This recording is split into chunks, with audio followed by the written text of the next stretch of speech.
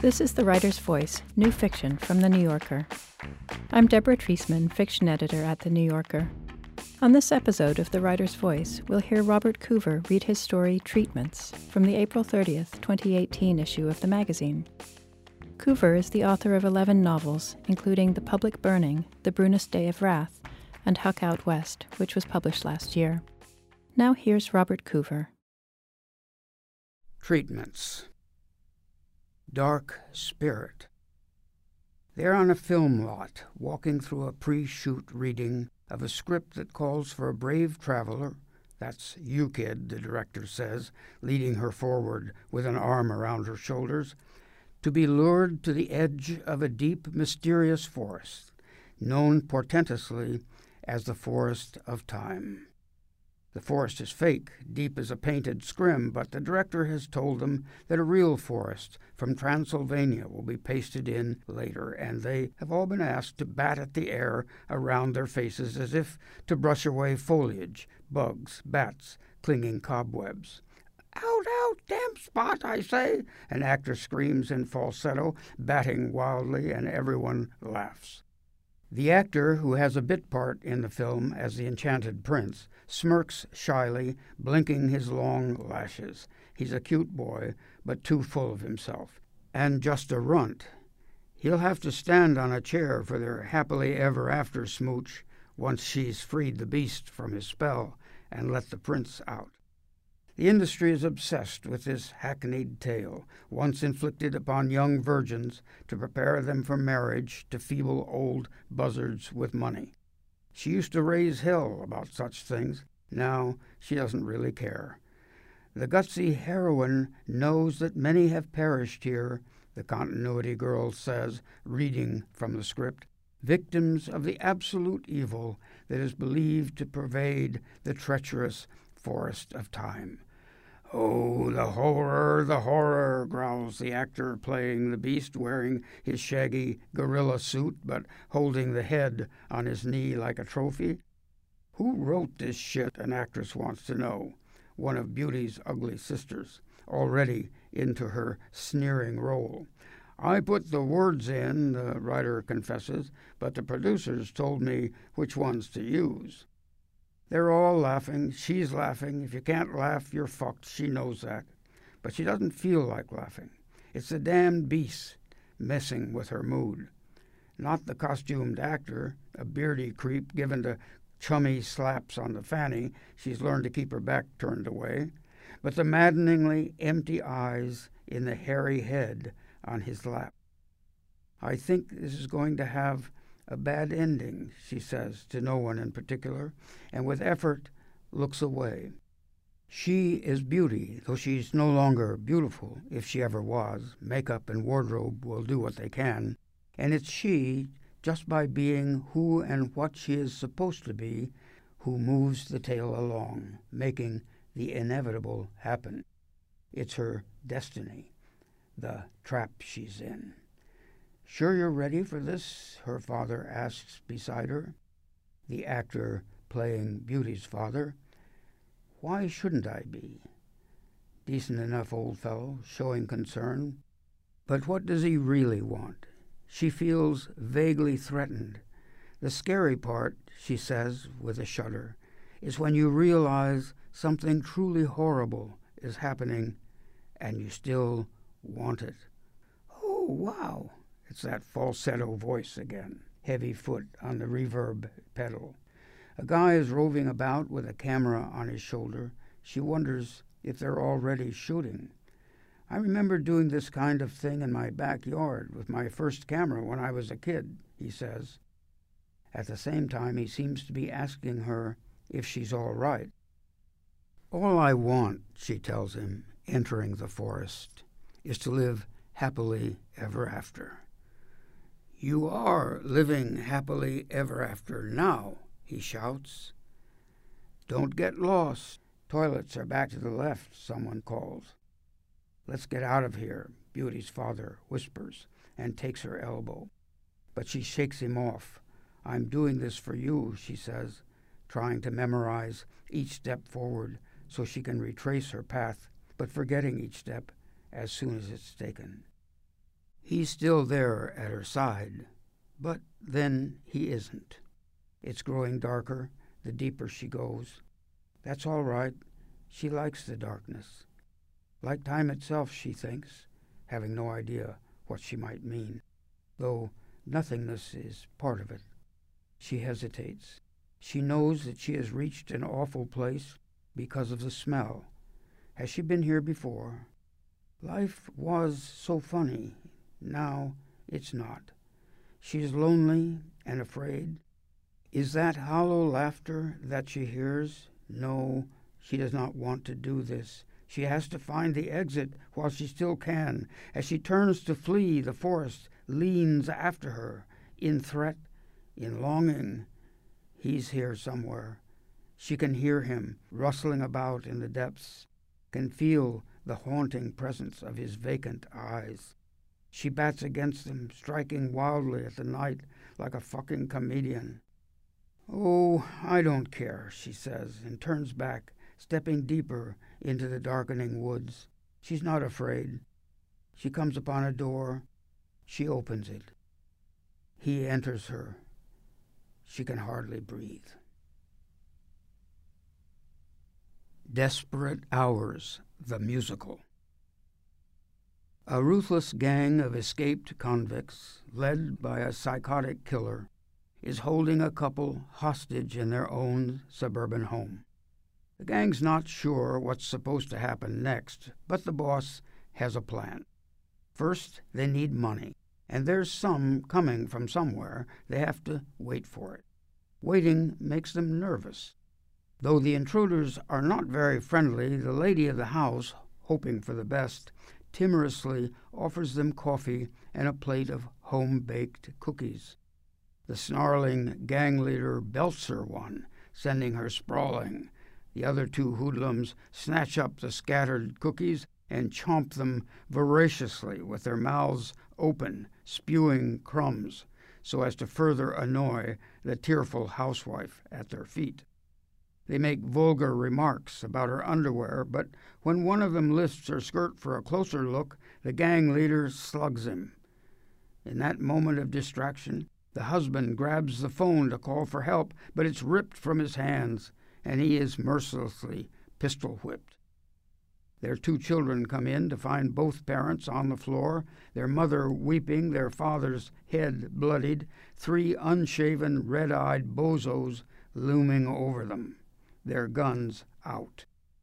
The thugs take an interest in the girl, but are wary of their puritanical boss.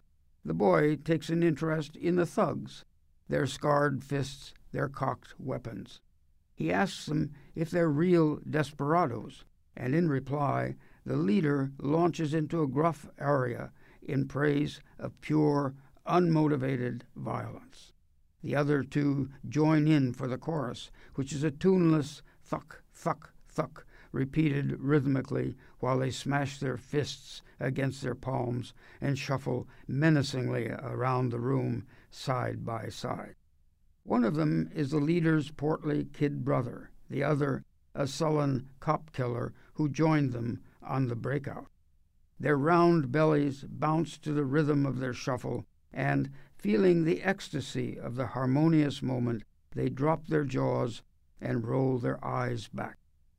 But their dance is interrupted by the sudden bonging of the door chimes. They freeze, shrink back against the walls, eyes asquint, their revolvers pointed at the captives. The boss grips the boy's neck in his claw-like hand and walks him to the door. It's only a feeble old geezer on a cane. He cranes his neck around the gangster and the boy, trying to see what's going on inside. When the gang leader asks him how old he is, he grins a gap-toothed grin and says he's 85 probably, or else 86, he's not sure. That's pretty fucking old, all right, the gangster says with a sneer, nodding at the other two, and they escort the old man through the kitchen into the attached garage. 2 shots are heard. When the thugs return, they find their leader crumpled to his knees, clutching his head in both hands, gripped by a sudden, insane craving for sugar. The terrified wife says she used up all the sugar for the cookies, but she'll go ask the neighbors. The leader rears up, whining with pain, and slaps her to the floor again. "Nobody leaves," he bellows, pointing his gun at her. In a mad rage, whimpering pathetically, he spins around and, everyone ducking, shoots all the pictures on the walls. His kid brother, picking himself up after the rampage, tells him to cool it. He'll go find some goddamn sugar, and holstering his revolver under his armpit, he slips out the back. He's greeted next door by a gloomy housewife in an apron, a knotted bandana on her head. He asks for a cup of sugar, showing her the gun, ready to kill her if necessary, but she shrugs and, pointing toward the kitchen, tells him to go help himself. He passes the bedroom and decides to rifle through it before getting the sugar. He finds jewelry, money, food stamps, a fur coat. He has both hands in her perfumed underwear drawer. Feels so good, been so long, when she walks in on him. "Are you still here?" she asks wearily. He whips out his revolver, robed in fragrant silk, aims it at her. She ignores it, flopping down on the bed, forearm flung over her brow. "I'm so tired," she says, and breaks wistfully into a song about life's disappointments. "It's such shit," she sings. He is also disappointed, and joins her in the sad song. He has a sweeter, more mellifluous voice than his brother. A deep chord is struck between them. Her husband comes home and finds his wife lying naked on the bed under pounding hairy buttocks. He quietly backs out. He is confused. Life, he has always believed, is a comedy. But this isn't very funny. He packs a bag, joins the Foreign Legion, goes off to a distant war. There are flashes of his faraway, devil-may-care heroics, while in the bedroom the thug is telling the housewife that yes, he's had to kill a few people, but don't hold it against him. It's not who he really is. Back at the house next door, the boy has tried to run away, and the other thug, the cop killer, has shot him. Not fatally. The boss has a soft spot for rebellious kids. He removes the bullet, and, as he hadn't seen his kid brother for a while, takes the boy into his gang in his brother's place. He's grown tired of waiting for the sugar as well as the money, so he decides to leave the remaining thug with the family and go hold up a church instead, it being the day for it, taking his newest gang member along. The boy asks if he can shoot somebody, and the leader says sure he can. "There are more fucking churches than people in this state," he tells the kid, handing him a gun. "It's the least these creeps deserve." Will the cop killer back at the house rape the boy's sister and knock off the rest of the family? Probably. Can't keep an eye on everything. At the church, the lead gangster finds his kid brother in the congregation holding hands with some broad. They're praying together. What the hell? The brothers draw their revolvers on each other, baring their teeth, but finally, family is family. "This is who I really am," the kid brother croons as they lower their weapons. The leader grunts and grinds out his own sinister version of the same song, their discordant duet joined remotely by the woman's ex-husband in the Foreign Legion, also now a seasoned killer and a fair to middling baritone. The congregation stands and hums along, swaying in rhythm. "This is who I really am." Meanwhile, the boy shoots the preacher, but it's not as much fun as he thought it would be, so he gives the gun back to the boss, asks if they can go get an ice cream cone instead. "Chocolate raspberry crunch," he says when asked, "with sprinkles." The Lone Ranger. On a rise, within view of the isolated mining town of Stryker, where the Cavendish gang is holed up, the masked man, known and feared throughout the territory as the Lone Ranger, the only survivor of the infamous Cavendish ambush, is questioning, in a monologue to his savage sidekick, the miserable lives the two of them have been leading.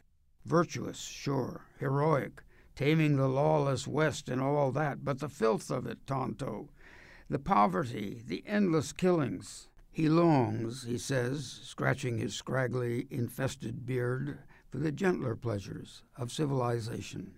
Hot baths, for example. We're growing old, Tonto, and we stink.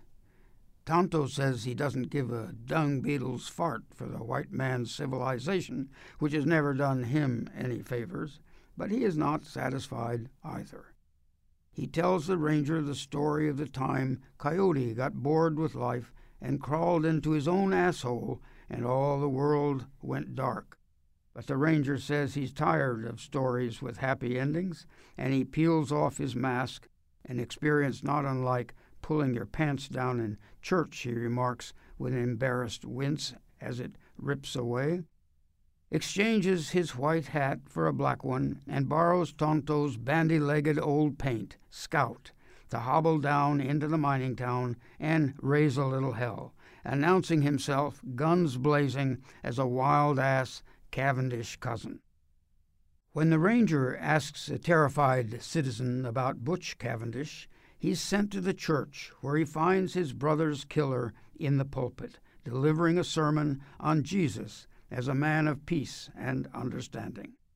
It seems that Butch and the rest of the pack have got religion, and their cousin will have to raise hell on his own. Butch asks him why he's wearing a white mask. "It's not a mask," the ranger says. "It's a disease I caught from a woman of pleasure who was exciting herself on my nose." "A woman of pleasure? Cavendishes don't never call 'em that, cuz," Butch says, squinting suspiciously. "I know, but Cavendishes don't get religion and preachin' churches either. Come out on the street with me for a little whoopee, Butch, and we'll call them by the Cavendish way and use 'em like that too." Butch gazes sadly upon him as upon a dying cowboy. The members of his gang, hands pressed together in prayer, rock softly from side to side behind him, chorally humming a melancholic church tune. "God bless you, my son," Butch says with a sickeningly beatific smile, clasping his Bible to his breast. "And may he wash away your sins with the blood of the Lamb like he done mine." And he turns his back. Wearing his Cavendish hat, the ranger could put a hole through that damn back, but under the hat he's still a ranger, and his ranger creed won't let him. So, feeling somehow cheated, he goes outside and robs the bank, shoots out the grain store windows, sets all the horses loose, kicks over the water troughs, and torches the courthouse, and, while he's at it, takes on a house full of painted women and treats them in nasty ways. It feels good after being bottled up all these years. In fact, he hates to give up the disguise, but justice must be done, so he pockets a couple of bars of whorehouse soap and pushes old Scout back up the hillside to the encampment, where Tonto is waiting for him in his usual peyote haze. While lathering himself up in the shallow brook that trickles past, the ranger tells Tonto about Butch's conversion and new career. "He's a man of the cloth now," he says, "of the sanctimonious sort, but he killed my brother and all my Texas Ranger pals. Not even Jesus can wash that away. He's still the black hat guy, and he must pay for the meanness of his ways. Anyhow, that's what I think, Tonto." Thought, Kimo-sabe, is a dark cloud out of which the rain of words falls. You ought to lay off that cactus pudding, Tonto. It's melting your brain. The ranger shaves, cleans his fingernails, gets back into his white duds and black masks, whistles for silver, and returns to the mining town to avenge the crimes committed by himself as a Cavendish, and to round up Butch and his villainous gang. Before high-yoing his way back up into the hills, the ranger addresses the citizens of Stryker on the subjects of public service, water rights, immigration, the godliness of manly adventure, and the innateness of good and evil. The Cavendishes are to be pitied, he says, looking down upon them, bound and noosed, for they could not escape their inborn fate. The people acknowledge his wisdom with rousing cheers and throw their hats into the air. The Lone Ranger, like Jesus, is a man of peace and understanding, sworn only to wound, never to kill, so he lets the townsfolk hang them.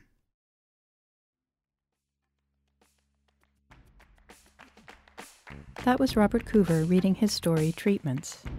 His story collection, Going for a Beer, was published earlier this year. You can hear more New Yorker fiction read by the authors on NewYorker.com and on the New Yorker apps available from the App Store or from Google Play. On the New Yorker Fiction Podcast, we invite writers to choose stories from the magazine's archives to read and discuss. This month, Mohsin Hamid reads The Book of Sand by Jorge Luis Borges. You can subscribe to that and other New Yorker podcasts by searching for The New Yorker in your podcast app. Tell us what you thought of this podcast by rating and reviewing The Writer's Voice in Apple Podcasts on iTunes. Our theme music is by Jordan Batiste and Ross Michaels of North American Plastics. The Writer's Voice is produced by Jill Duboff and Cal Alia of NewYorker.com. I'm Deborah Treisman. Thanks for listening.